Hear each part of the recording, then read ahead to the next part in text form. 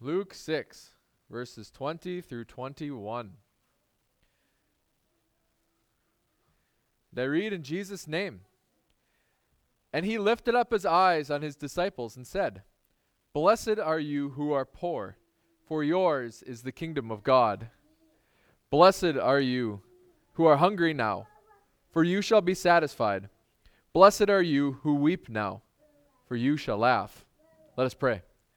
Father, as we come now to study and apply your word, Lord, I ask that you would guide and bless.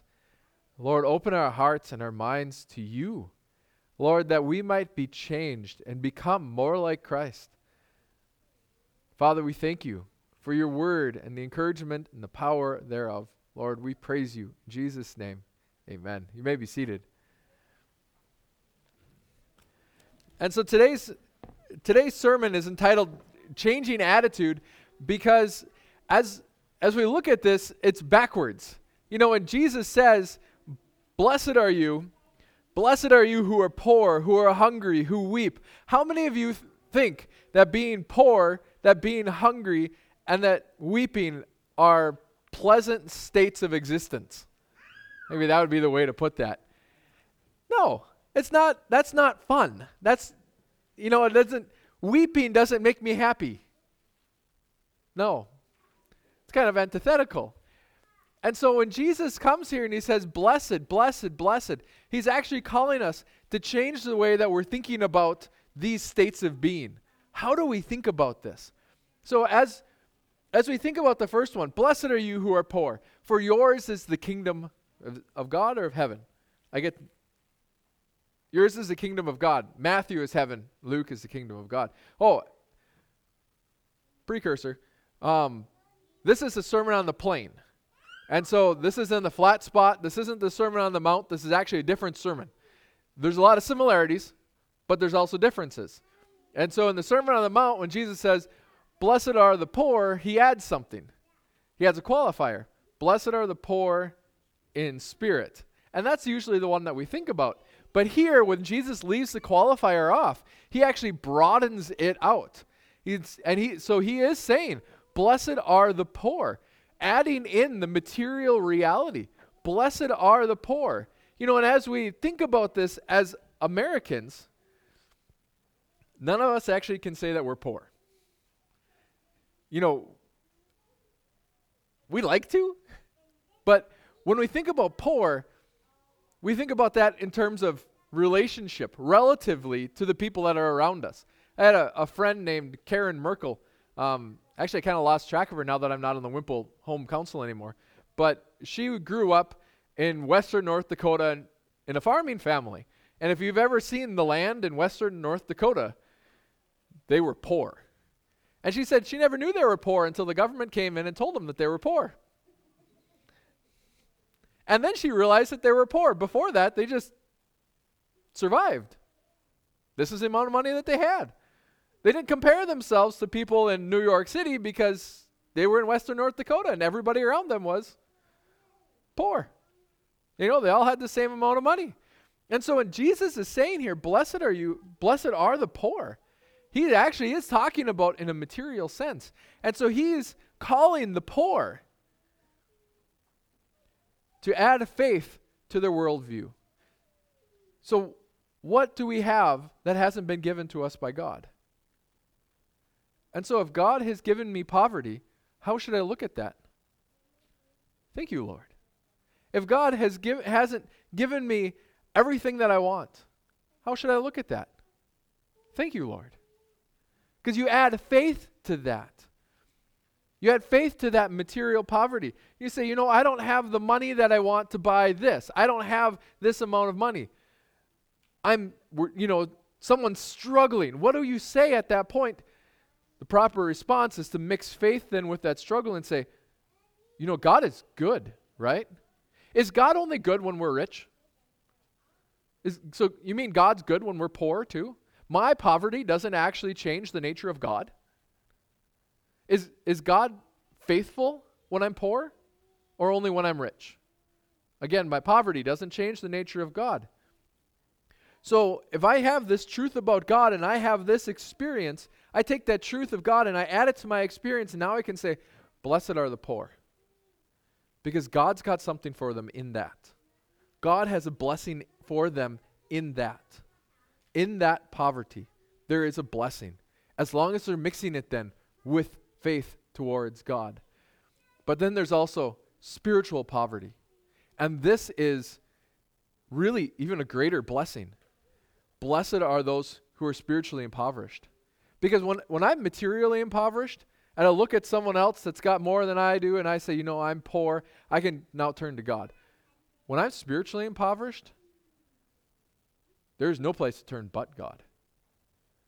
When I realize that our culture is spiritually impoverished, I stop looking to our culture for guidance.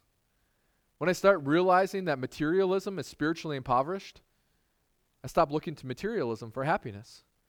When I realize that, the American way of doing things is great to some degree, but unless it leads me to God, it's poor. And so once I realize that there's a spiritual poverty and that apart from God, I'm in that, now I know where to go. Blessed are the poor. Blessed are the poor in material. Blessed are the poor in spirit. Because both of them are being led to God. And that's where this final truth comes in. Because then our hope is actually in that which we can hope in. Because what happiness does material things bring? Like, have you ever watched a child? Now, and I point to children about this because they're less trained than us adults. Watch a child get something new. Christmas, birthday, how long is that new thing amazing? 20 minutes maybe? It depends on if there's another present to be opened up. Yeah.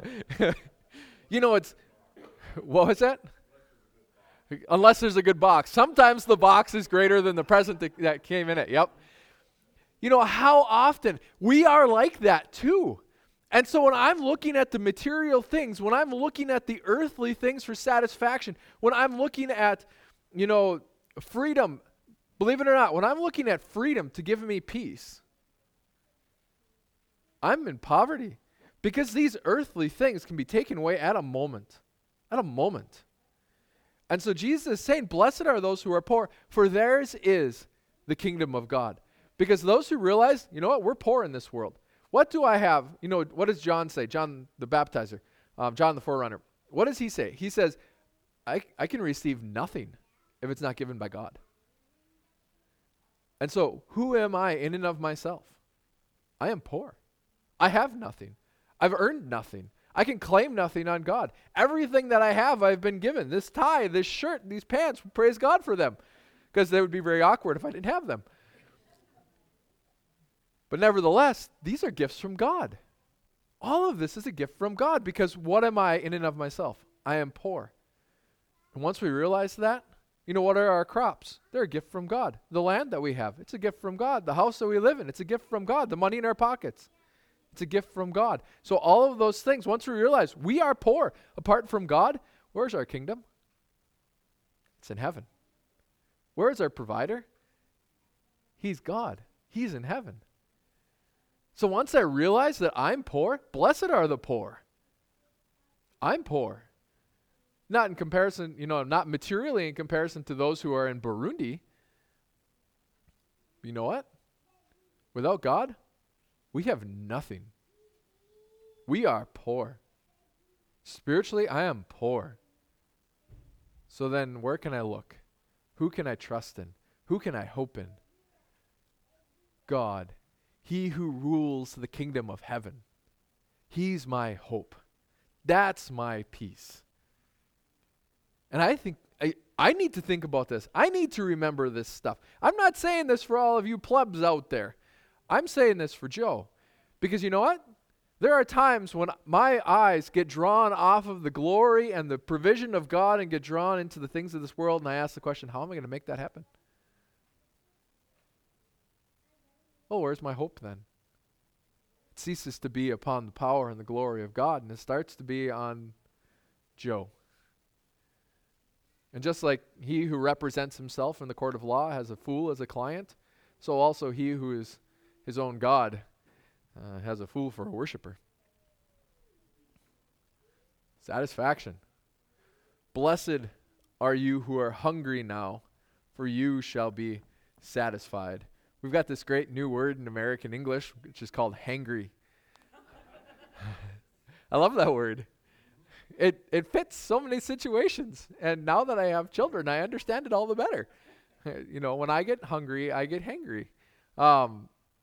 Blessed are us. Blessed are we. Are us. Blessed are we when we're hungry. We don't like being hungry. We don't like that struggle. But again, what do? We take the truth of God and we add it to that negative experience. And now in my hunger, I can say, God, thank you. Thank you that you have given me this opportunity to struggle and to strive. You've given me this time of uncomfortableness. Because that's kind of what hunger is, isn't it? It's just really being uncomfortable. If I'm full, then I'm satisfied. If I'm hungry, then I'm kind of uncomfortable. So I can thank God for that sensation. I can thank God for that opportunity. I can thank God for that experience of physical hunger, not having that which I want, because that physical hunger isn't just about food, but it also goes into material things too. Thank God that He has put in us wants and drives. Those things are a gift from God, because they do drive us on. They propel us. And so when I have a hunger or desire for something, I can say, thank you, God, for that desire. Because if I had no desires, if we had no desires, how much would we advance in this world? We wouldn't. Why does God give us those desires? Well, partly because of the initial command, be fruitful and multiply, fill the earth and subdue it. Those are all descriptions then of the desires that God has put into us. And so we can thank God for them, because those desires are gifts. Those hungers are gifts. That sense of being uncomfortable is a gift, because it drives us into things in the material realm. We can praise God for that, because we know that God is good, and so we put that goodness into our hunger. That desire to get that honey-do list down to 0. That doesn't usually happen, but hasn't happened yet. But that's the material. We can thank God for that, and we ought to thank God for that. Instead of saying, I want something new, we should say, thank you, God, for this want. Is this something that you want me to satisfy, or that you can satisfy? But then there's also that spiritual hunger, because how many times have I talked about it? God's got more for us. God's got more for us in the spiritual realm. That hunger, we need to pay attention to that hunger. We need to cultivate that hunger, because how many of you would like to know God better? I would. I know that I have not reached some pinnacle that, Joe can't know God any better. Joe can't have a closer walk with God. I know I have not reached that. I know that is far beyond anything that exists in this world. And so where is our source of satisfaction? In the spiritual realm, I could have more joy. How many of you would like to have more joy? That'd be great, wouldn't it? You know where joy comes from? Holy Spirit. How many of you like to have more peace? I'd like that. You know where that comes from? Patience. Wait for it. Yep. All of these things. Love. Where do these things come from? They come from the Holy Spirit. And so blessed are those who hunger. Realize that you hunger for these things. Cultivate that hunger for these things, because as you cultivate that hunger for these things, that these are actually the things that are best. That these are actually the things that are worthy. That drives us to Him who satisfies, to Him who is the one who gives. For you will be satisfied. If I hunger here, it's God then who I can look to for satisfaction. Because you will be satisfied. Did you know that that's passive? It's not you will find satisfaction or you will satisfy yourself. It's you will be satisfied. So if I am hungry in this world and in that seeking God, what does God promise then? I will satisfy. That satisfaction will come to you. So what then do we cultivate? we cultivate hunger. We don't cultivate satisfaction. That's a gift. I want more. And do I want more things in this world? You know, the problem with things in this world is that when I get them, I'm not happy anymore. So why wouldn't I seek the things that I can experience in this world that actually don't just go away? You know, in all of my experience, the things that God gives are so much more valuable than the things that I can earn on my own. You will be satisfied. Blessed are you when you hunger. Thirdly, blessed are you when you weep now. We have reasons to weep in this world. We do. This is a reality. Is everything around you happy all the time? No. There's times to mourn. Solomon says that. There's a time to mourn. Then there is a time to laugh. You know, Jesus is saying, blessed are you when you weep. Because none of us like to be sad. None of us like to experience that. We don't enjoy that. I don't enjoy that. I don't enjoy that feeling of darkness and depression and well, they call it blue feeling, which I suppose is probably actually a pretty good color for it. You know, not so much a nice blue sky, but that sensation that everything is dark around you. That's not an enjoyable feeling. Jesus is saying, blessed are you when you feel that. So that that experience of mourning and sadness, we can turn to God with that and say, Lord, thank you. Thank you for sadness. Thank you for weeping. Thank you. Even though that takes an act of the will. Because that's not natural. Do you guys, okay, I don't know about you guys. I know about me. When I'm sad, it's hard to say thank you. That's not easy. But you know, Jesus here is saying that's a blessed experience. So if that's a blessed experience, what should we be saying? Thank you. Thank you for this sadness. This is a gift. This is a blessing. Because it's a realization that the things in this world are not as they ought to be. Because the things in this world are not as they ought to be. You know, we think about what's going on in our nation right now with all of the riots, and I was discussing this Edgar was actually telling me how many riots have happened. Was it this last year, Edgar? Or just since all of these riots started in America? Police precincts have been burned down. Homes and livelihoods have been destroyed. That's sad. That's sad. This is America. This isn't supposed to be happening here. Like, what's going on? It's good to be sad about that. Because you know what? This isn't the way that God made the world to be. This isn't the way that he wants us as human beings to act. This is sad. Also then in the spiritual sense, because right now, I don't know if any of you have talked to Dr. Eatwell about the amount of rise that we're experiencing with mental illness. And that's sad. This depression that people are under, the rise in suicides that are going on in the world around us. And people are realizing that the things in this world do not satisfy. Because the things in this world ultimately do not satisfy. The material things in this world do not satisfy. The hope for the future in this world do not satisfy. People's eyes are finally being opened to realize that the things of, like, even the greatest that America could be is still not enough. And in that we should say, thank you, God.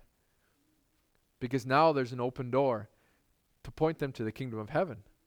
Now there's an open door to point them to the glory of God. Now there's an open door to point them to the one that can redeem all the experiences in this world. Blessed are you when you weep, for you shall laugh. What is that? That's God taking this thing and turning it on its head. You shall laugh. We shall see the power of God. We see the power of Satan at work in this world. We see him depressing people. We see him bringing darkness and blindness upon this world. And at the same time, we can look at the power of God and say, Satan's got nothing on God. You know, why do the nations rage? We're told in Psalm 2. I'm going to read that real quick because then we hear about laughter. That's Psalm 33. I went a little bit far.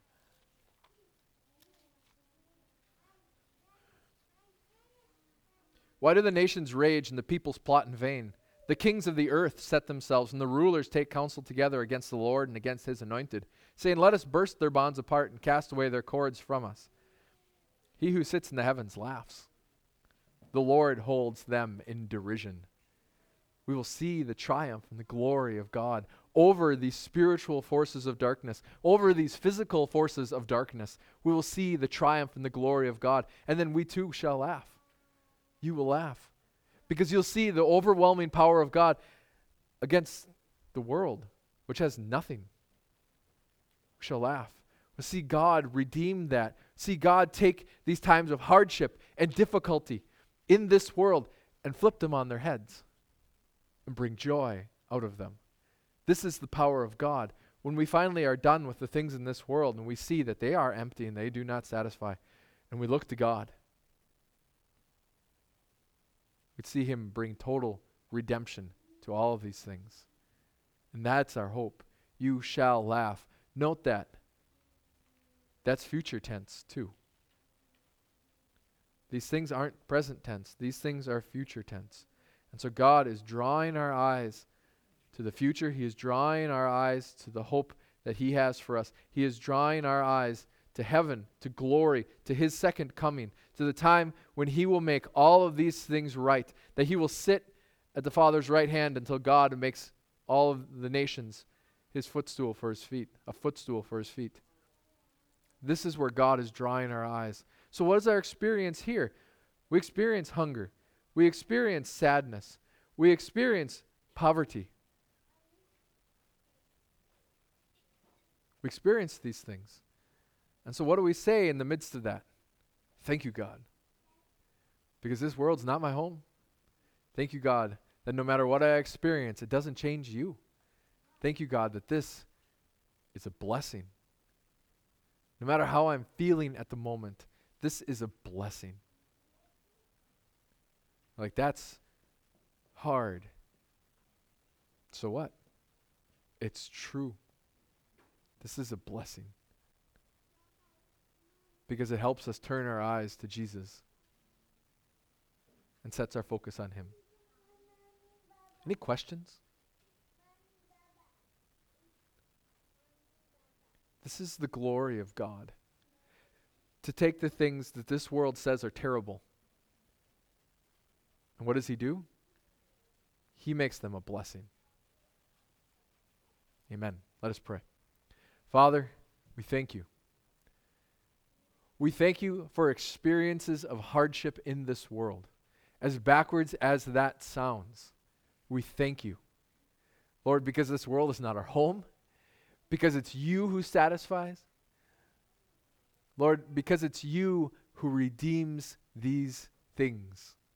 We thank you. You buy them back. We praise you.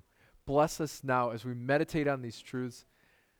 Lord, as we rejoice in you. Bless us, guide us, we ask. In Jesus' name, amen.